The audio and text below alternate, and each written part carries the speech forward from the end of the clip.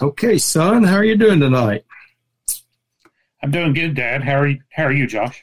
I'm doing fantastic. How are you doing today, Papa? I'm doing fine, thanks to Calvary. I sure appreciate what we have been discussing the past few weeks, and for those who have been listening, on our last podcast, we were talking about the book of Revelation, and it is chapter 20, verses 11 through 15, where it does mention the white throne judgment. And so I've suggested that we take a look at least for this evening. I don't know how much longer, but the judgment seat of Christ verses are compared to the white throne judgment. I'd like to read from the book of Romans, is where it's found. It's only found the judgment seat of Christ is, we begin with the judgment seat of Christ, and a couple of times in the New Testament, that phrase itself. The first one being in the book of Romans that Paul wrote to the church at Rome. In chapter number 14, I'll be reading from the King James Bible. Let me give you a little context here on the first verses of that chapter. It's talking about people who have a dispute with one another, or there's one brother judging another brother about things that are eaten. Some, they suggest you can eat anything, meats, and some people just eat herbs. And then Paul goes into his letter speaking about that particular issue. It says that we shouldn't judge one another. And he gets down to verse 10.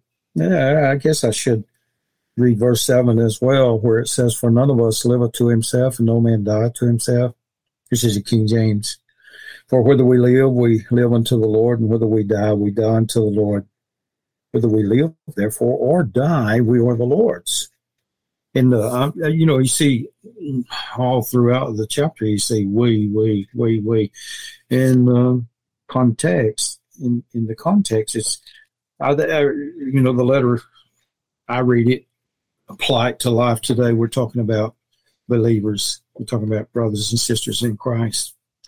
And so he went on to say this, verse 9, "For to this end Christ both died and rose and revived, that he might be the Lord both of the dead and living.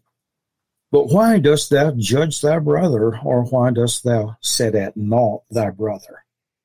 For we shall all stand before the judgment seat of Christ.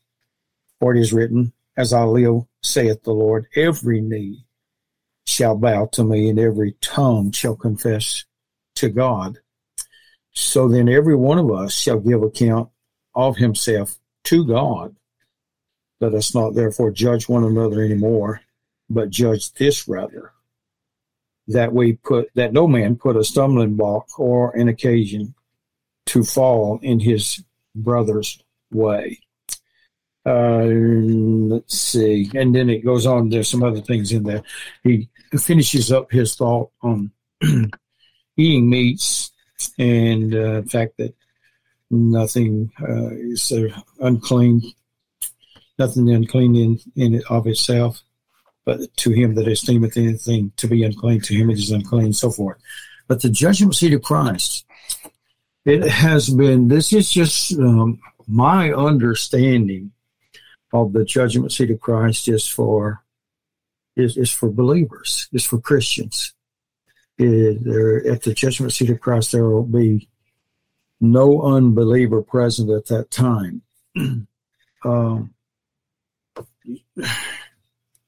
If dispensation is right, if what I'm thinking is correct concerning the scriptures, then what we're expecting next to happen is for the Lord to come and receive unto himself believers, the church.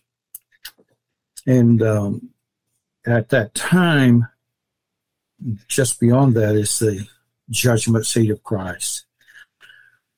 It is referred to often as the bema. It is a raise. It is a bema. I guess, Greek understanding is a raised platform where rewards or awards are given out.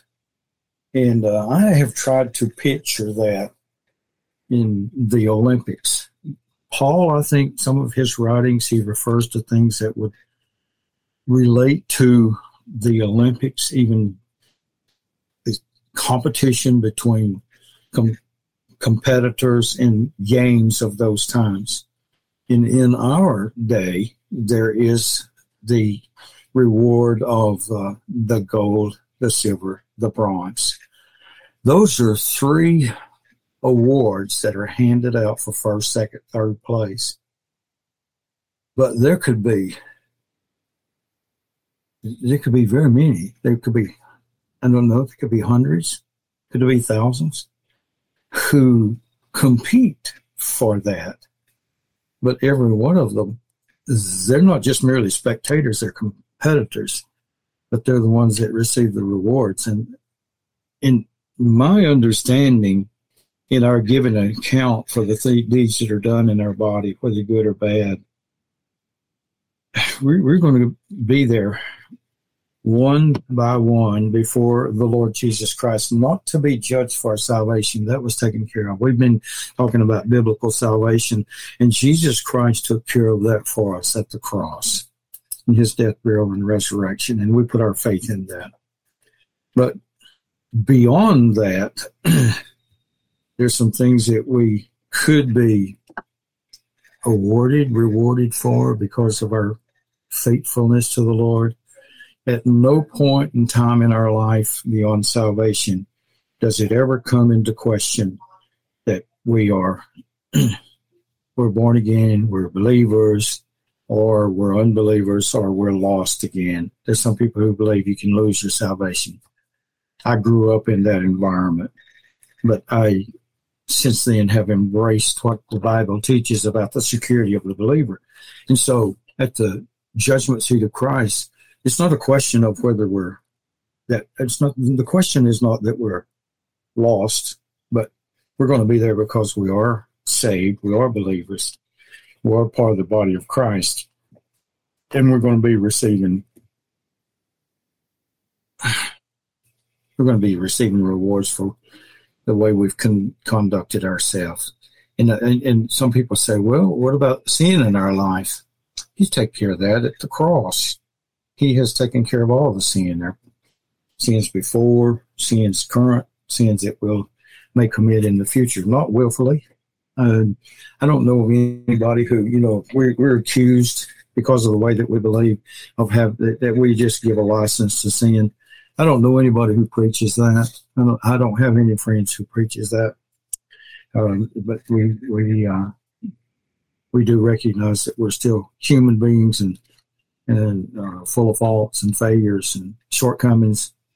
And so I want you to give me what your thoughts are about the judgment seat of Christ. And don't hesitate to tell me what's on your mind or on your heart, because we're all learning from one another's comments that are being made. And hopefully people who are hearing are learning as well, and at least are being given an appetite just to study the Word of God and digest it so that they can be persuaded in their own heart and mind and have peace about their relationship to Jesus Christ. Does that make sense? So I wanted to just jump in there. So, Dad, you're reading out of Romans 14, right? Right. Okay. So if I can draw our attention to 2 Corinthians 5. Yep. So in 2 Corinthians 5, verse we're going to hit eventually is verse 10. But let's see, where can I start reading? Let's start in verse 6. We're going to make our way down to 10. So in verse 6 it reads, "So we are always of good courage. We know that while we are at home in the body, we are away from the Lord. For we walk by faith, not by sight. Yes, we are of good courage, and we would rather be away from the body and at home with the Lord. So Whether we are at home or away, we make it our aim to please him. For we must all appear before the judgment seat of Christ, so that each one may receive what is due for what he has done in the body, whether good or evil. So, do we have, help me out here, here's my question. That's the other very clear reference to the judgment seat of Christ, and how that we all will stand before the judgment seat, and we will give an account of everything that we've done in our body, whether good or evil. So as we've already discussed, because of our faith in Christ, there is now therefore no condemnation for us who have put our faith in Jesus Christ. So if we are no longer condemned, we will not have to give an account for any sin. But as you said, Dad, my understanding of this is going to be more like an award ceremony.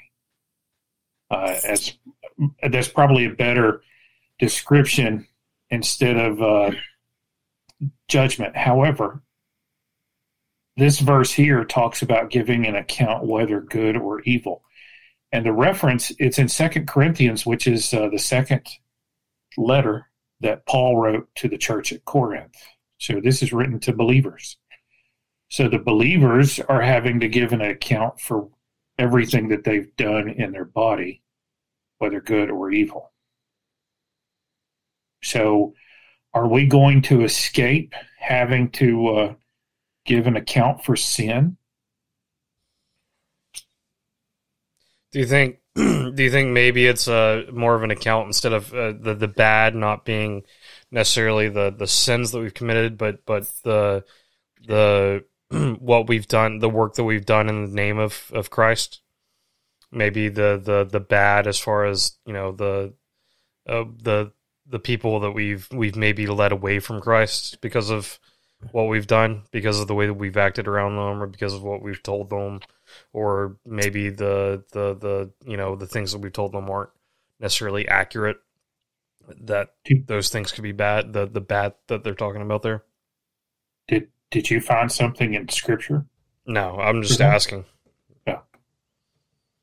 I think it's a lot of speculation, Josh, and I don't think the Lord is troubled by our speculation and thinking, because we can't fully understand or see the things ahead. But the things that we have, and I think Paul sometimes would compare things that were just like Jesus would do parables, and he would use those common things that were so common to people then to try to present a biblical or scripture truth. And I think that Paul did that some as well. One thing that I hear about the bad is, you think about all those competitors in an athletic event. They didn't get the proper rest that they should the night before. No, they fudged on the things that they ate. They may have allowed a pound or two. I think it's in the book of Hebrews. Paul. If Paul wrote that, he was talking about we're to lay aside those things that so easily beset us in the race that we run. And so I think some, here and just wondering in my mind, because my mind is human now, but there's coming that day that we'll have a body like the Lord's in a moment, in the twinkling of an eye. When we are changed, when we become immortal, you think about that. We're mortal right now. It's appointed unto us once to die. We're in that category. But there's coming a time when those who are dead in Christ will be the first ones raised, and those of us, if we're still living at that time, will be changed just in the twinkling of an eye. And then together, it says, we'll be caught up to meet the Lord in the air. Okay, at that time, we are immortal. And so we've not only got a body that has been changed, we have mentality that has been changed. And if judgment seat of Christ, which I believe it is, beyond that point, I don't think that, what you're reading in 2 Corinthians is about if this house, if this earthly house of this tabernacle were dissolved, our body right now, then we have a building that's in heaven, not made with hands. And so people, our loved ones who have passed away, for me, mom and dad and others like that, Noah's parents as well. Well, to be absent from the body is to be present with the Lord. I believe that, but I don't think the judgment seat, it's appointed unto man wants to die, and after this, a judgment. But I don't think those judgments happen immediately after death. I think that the judgment seat of Christ is a gathering of all believers, not all. We're going to, we'll discuss all, or all that is remaining at the white throne judgment, but all believers gathered at the judgment seat of Christ. And then I agree with you, son, that's going to be the place where awards are being given, because there's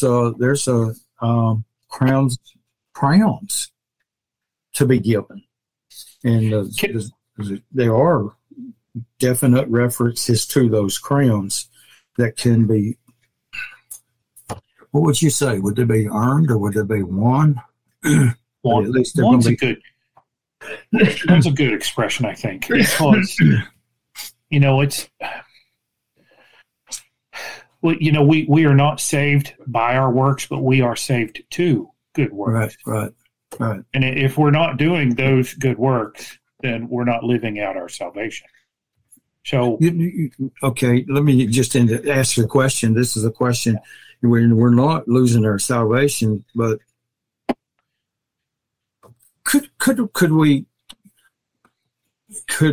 jeopardize? Is the word I guess I'll use. Could we jeopardize our reward by not doing what God would have us to do? And is that the bad part of it? It's not so much sin. It's a lack. It's being lax in the things that God wants us to, ignoring the Holy Spirit. He said, "Grieve not the Holy Spirit." Can we grieve the Holy Spirit? Can I answer your question with Scripture? Yeah. Okay. We can postulate, give thoughts and ideas, but Paul actually wrote about that in 1 Corinthians chapter 9. As I was studying, I found this reference. Verse 24 of chapter 9 reads, and there's a few verses here. Do you not know that in a race all the runners run, but only one receives the prize? So run that you may obtain it being the prize. Every athlete exercises self-control in all things. They do it to receive a perishable wreath, but we an imperishable. So I do not run aimlessly. I do not box as one beating the air, but I discipline my body and keep it under control, lest after preaching to others, I myself should be disqualified. So this concept, Paul's even writing about it, about disqualification of winning the prize. So the prize in this race is striving to be faithful in our faith. So it's striving to live a faithful life so that we can be an effective witness to others as we share the gospel with them. If we aren't living like a Christian's supposed to live. So again, let's not mix this up. We are not saved by our works. We are saved by grace, faith through grace, grace through faith.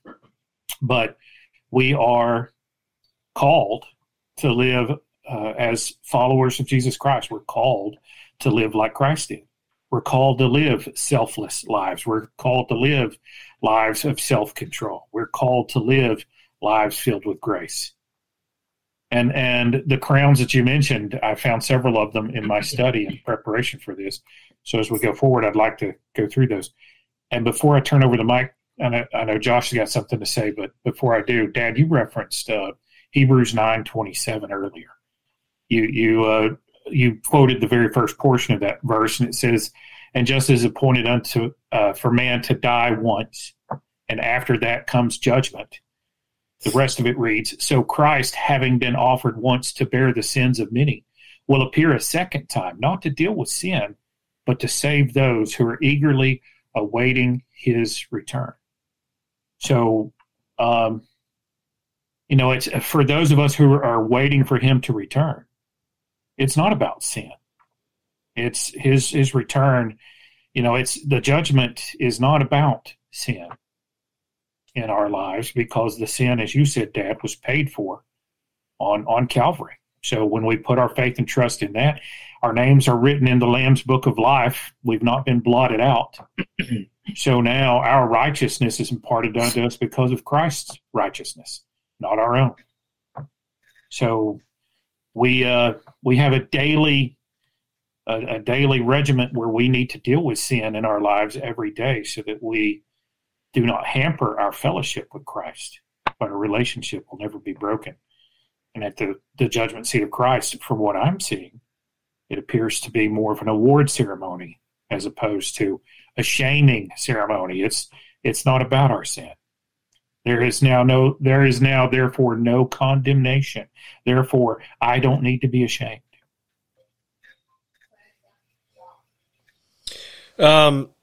We often think about these treasures, these crowns, these gifts as being physical things, but I don't think that we necessarily even need to look to Judgment Day to talk about the gifts that we get from the Spirit when we follow our lives according to faith. There's lots of gifts that I receive just by whenever I do walk faithfully, as far as the person that I'm slowly being molded into, when I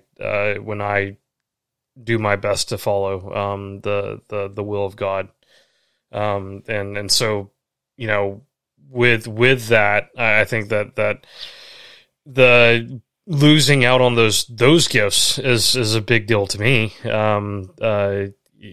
Even I don't think that the gifts that Paul's talking about here are necessarily those gifts, although they could be, they could be in more spiritual sense than what we think of them as, but just purely in the now and speaking spiritually, those the blessings that I get whenever I live according to faith, and the people that I know that live according to faith, that the blessings that they get are well worth the race that we run currently. Well, I think for all of us, the greatest of all gifts is to know him as our Savior. But for God so loved the world that he gave his only begotten Son, that whosoever believeth in him shall not perish but have everlasting life. And everlasting life is a gift. And another blessing of that is that we have that. But and I'm of the opinion that each one of us wants to live our life 24/7 pleasing the Lord. But I can say for myself personally, and not you, I don't always do that, even though I strive to do that. And I might feel before him, it's in my current state, in my human body. And we say, well, that could never happen. Well, it might have happened to Enoch. It doesn't say anything about Enoch being changed when he was translated. And Elijah doesn't say anything about him being changed. So he was there, human speaking. And when John on the Isle of Patmos, when the Lord said, "Come up hither," he saw some things. I don't know what he done.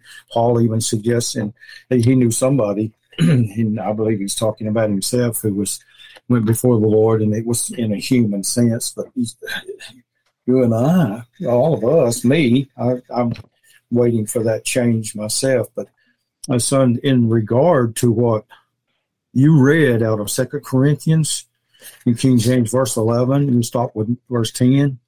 Yeah. In verse 11 said, "Knowing therefore the terror of the Lord." What is he talking about? What is he talking about? Well, keep reading it. It said, "Terror of the Lord, and we persuade men." Right. But we are made manifest unto God, and I trust also are made manifest in your consciences. Right. So because we know the terror of the Lord, and in ESV it says the fear of the Lord, we persuade others. Yeah. So we Christians that put our faith and trust in Jesus Christ, we are exempt from the wrath of God. We've absolutely, that wrath was poured out on Jesus Christ. It but is. We understand that wrath of God. We that is the fearful thing. Right. You don't want to be on the receiving end of the wrath of God. So preach because of that, we need to persuade others. Absolutely. I preached that yesterday out of Revelation 16. So when the full wrath of God is poured out on this earth, you don't want to be here. Right. And we're not going to be here.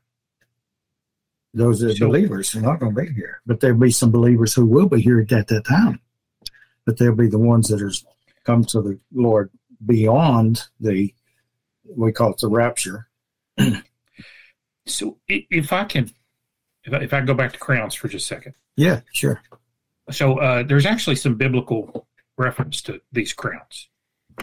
So book of 2 Timothy chapter 4 verse 8 reads, "Henceforth there is laid up for me the crown of righteousness, which the Lord, the righteous judge, will award to me on that day, and not only to me, but also to those who have loved his appearing." James 1:12 reads, "Blessed is the man who remains steadfast under trial, for when he has stood the test, he will receive the crown of life, which God has promised to those who love him." Then you have 1 Peter 5:4. "When the chief shepherd appears, you will receive the unfading crown of glory." And then I also found a reference in Revelation chapter 2, verse 10. And again, it's the crown of life. "So do not fear what you are about to suffer. Behold, the devil is about to throw some of you into prison, that you may be tested. For 10 days you will have tribulation. Be faithful unto death, and I will give you the crown of life." So there are these crowns that we will receive. I've heard people talk about a soul winner's crown. Is that actually a reference in the Bible? You know what? I'm not sure. It says that be wise over in the book of Proverbs. I think it is. Yeah, those he that winneth souls is wise. He that winneth souls is wise. Is what right. that says. But I'm not sure about a soul winner's crown. And anybody? Do y'all know of one? Ezekiel 33, 6-9.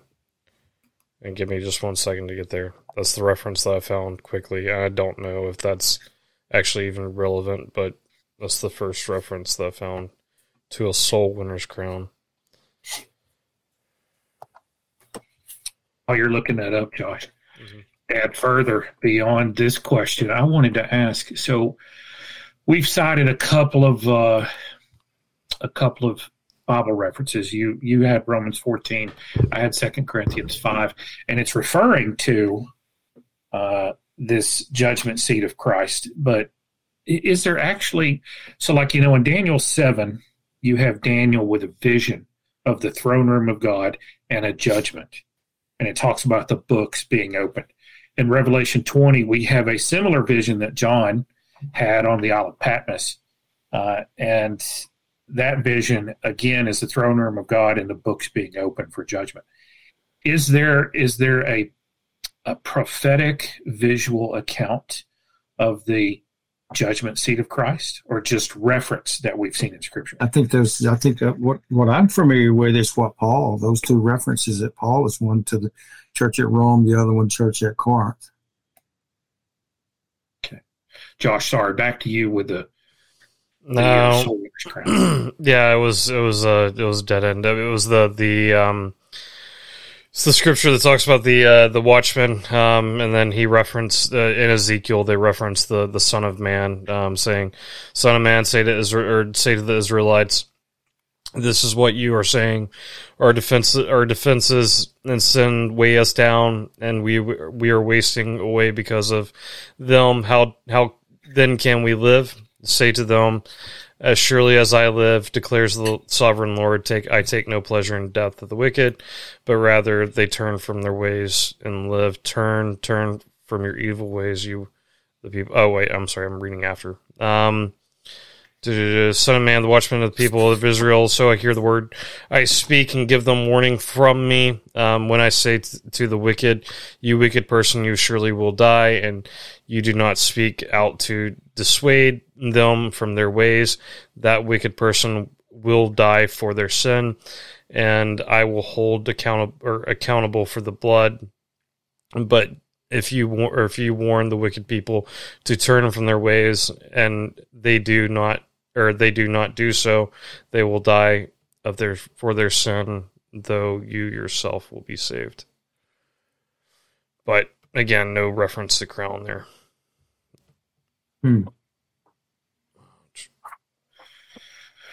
So the verses that you read, Dan, has to do with righteousness, life, and glory, about the crown.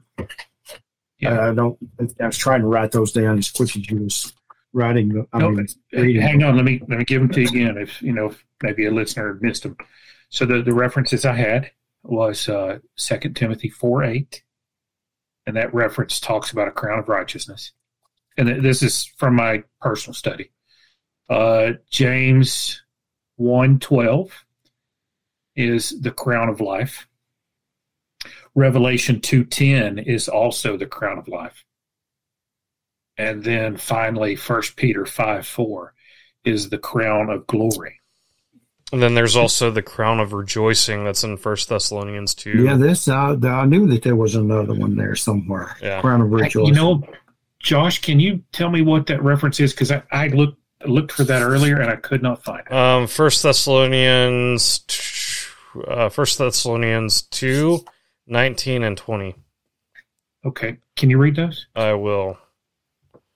Just getting there. I must start from 17. But brothers and sisters, we were orphaned by being separated from you for a short time, in person, not in thought. Out of our intense longing, we made every effort to see you, for we wanted to come to you. Certainly I, Paul, did again and again, but Satan blocked the way. For what is our hope, our joy, or the crown in which we will glory in the presence of the Lord Jesus when he comes, it is not you. Indeed, you are our glory and joy. King James says, for what is our hope or joy or crown of rejoicing? Are not even ye in the presence of our Lord Jesus Christ at his coming? And what I read in ESV reads, for what is our hope or joy or crown of boasting? Crown of boasting? Lord Jesus at his coming. So is it not you? So let's see. Okay. So I'm back up. The way I'm reading this, way I interpret it, Paul is telling the church at Thessalonica, the Thessalonians, that they are his crown of boasting before the Lord. So I don't know that I see that as a crown being awarded. So I was hoping maybe one of the translations actually showed it more as a crown that you would receive when Christ returns. Do either of your translations clearly state that? Yeah. No. I mean, other than, if these aren't physical crowns, if they're more along the line of being spiritual accomplishments, that we see that we get joy from accomplishing. Well, let me ask you this. Josh, do me a favor. NIV, read verse 20. Verse 20 says, indeed, you are our glory and our joy. Right. See, that kind of feeds in, because ESV says, for you are our glory and joy. So I think what my interpretation is that Paul was saying, you are the crown. The church of Thessalonica is the crown. Dad, do you see something? Yeah, I can see that. I can see that as well. That is something that Paul rejoiced in, that that he had shared with them the gospel. They had come to know Christ as their Savior. There's a group of singers known as casting crowns, and they take that as a reference from some of the scripture and so I've heard preachers preach may have used that terminology myself, where we just cast all of any crowns, any rewards, anything that we get at his feet. Yep. So, can we look at that real quick? Yeah, you got it. You know where it's at? Yeah, Revelation chapter 4. 4? Okay. And let's look at verse 10. Okay. I'm getting Did you down read it? there. Okay. Read it from Let me back up. Let's start at 9. verse 9. Okay, so let me set the stage. In Revelation 4, this is John. He's having a vision, and he's seeing the throne room of God. And here's what he sees. I'm jumping into a lot of right in the middle of this, because there's lots of things that he sees before this. And whenever the living creatures give glory and honor and thanks to him who is seated on the throne, who lives forever and ever, the 24 elders fall down before him who is seated on the throne and worship him who lives forever and ever. They cast their crowns before the throne, saying, "Worthy are you, O Lord and God, to receive glory, honor, and power, for you created all things, and by your will they existed and were created." So here's what's interesting. We know who created all things, according to the first chapter of John. So according to John, Jesus Christ is the creator. So we know that he would be the one who's sitting on the throne. And he is the one that they're laying the crowns down at his feet. And they would be the 24 elders. It's a specific number. I mean, we talked about those crowns, the crown of righteousness, crown of life, crown of glory that you gave reference to. And I guess we're implying at least that those are crowns that any or all believers could have. In what I've heard preached before, it seems to imply that any or all believers with crowns are casting them at his feet. But here in Revelation, the reference is 24 elders. Right. So it's not all of us. It's them. And what are the crowns? So the crowns may not be something that they've gotten at the judgment seat of Christ. And in Hebrew numerology, the 24 refers to the priestly class. Right. So the priests that sit around the priesthood of Christ would be the 24 there. Okay. And so, wow.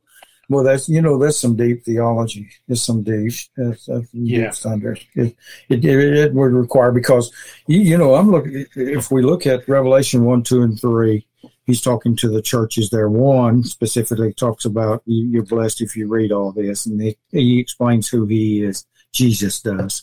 And then 2 and 3, you go into that. Then 4 and 5, to me, John is seeing a picture of what is taking place in heaven.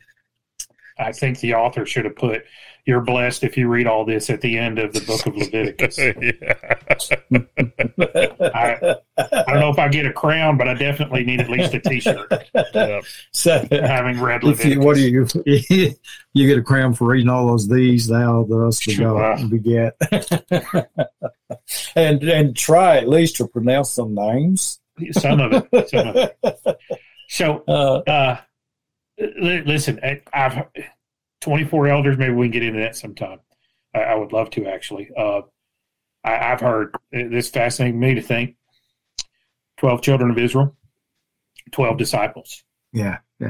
12 and 12 is 24. It's representative of the nation of Israel, and it's representative of the church. Yeah.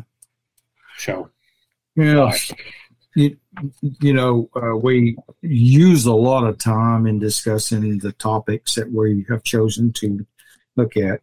And we were talking about comparing the judgment seat of Christ to the white throne judgment. I know we're going to run out of time doing that this week. And so if we could just fast forward the next week, if the Lord hadn't come and do the white throne judgment. And if there's any between now and then, we study, something comes to our mind, the Lord brings it to our heart, that we can talk more about the judgment seat of Christ. But I love the comments that have been made. I love it. If I can ask a question, though, before we close, you referenced it early, and I forgot to ask then, so please forgive me. But You called it the Bema seat. Yeah, Bema, the Bema. Is that in Scripture somewhere? Is it in Scripture? The judgment seat of Is there Christ. actually a verse that says it would probably Bema? be in the Greek understanding of the judgment seat. So the word Bema is a Greek word? Yeah. Okay. So you can look it up. I will, but I was curious. When I was studying, I didn't find that, and I heard that before. It wouldn't be in an English translation, I don't think. You all right? So I love you. I love you both. And I appreciate your prayers that you have prayed. Would hope that you continue to pray for two people that we know that I've been praying for myself and hoping that they will come to Christ. One of them had surgery this morning. I may have requested prayer for him last week. He had stents placed in he had stents earlier in one side of his heart. This morning he had stents on the other side, 3 in fact. And I appreciate your prayers for him, but he needs to know the Lord is his Savior. I appreciate your prayers. But Dan's still praying for you. Mom and I pray for you every night, and we're going to continue to do that. And Josh, we're praying for your little family. What a precious little family you have. And you can, I don't know, before we pray, you can pass on to Daniel that I tried that frozen frosty, and mine did not freeze that well. It was still liquid. It was still liquefied. Tasted good, but it was not like a Wendy's frosty. So the next time that he's here, we'll just drive somewhere to Wendy's and get a frosty. We'll let you know what the verdict is. We've got ours still in the freezer, so we'll try it tonight and let you know the verdict. How did you make them? We used, I saw it on Facebook. It was, you used chocolate milk and a can of Eagle brand milk along with one of those cups of Cool Whip, and you put it all in a blender, and it's supposed to come out like a Frosty. And you know what it was? It was just chocolate milk on steroids. Yeah. Listen, listeners, hopefully you wrote that recipe down. Please feel free to try that at home, and please note that's Dad's recipe that he found on Facebook. Here's Dan's recipe. If you live in the Chattanooga, Tennessee area, you must use Mayfield. But if you're not blessed enough to live there and you live somewhere else, get your favorite chocolate ice cream, put that in a blender, and then just run it till it's smooth, and now you have a Wendy's Frosty. But if you don't have a blender, it just takes longer. Put it in a bowl and whip it with a spoon. Because I've been making those kinds of Frosties since I was 5 years old. That may be where Wendy's got the idea from. It is. It's just whipped. All right. I love you. Merry heart doeth good like a medicine. Right, man? And so we should be good for the next 4 hours. Can I pray for us? Absolutely. Please. Yeah.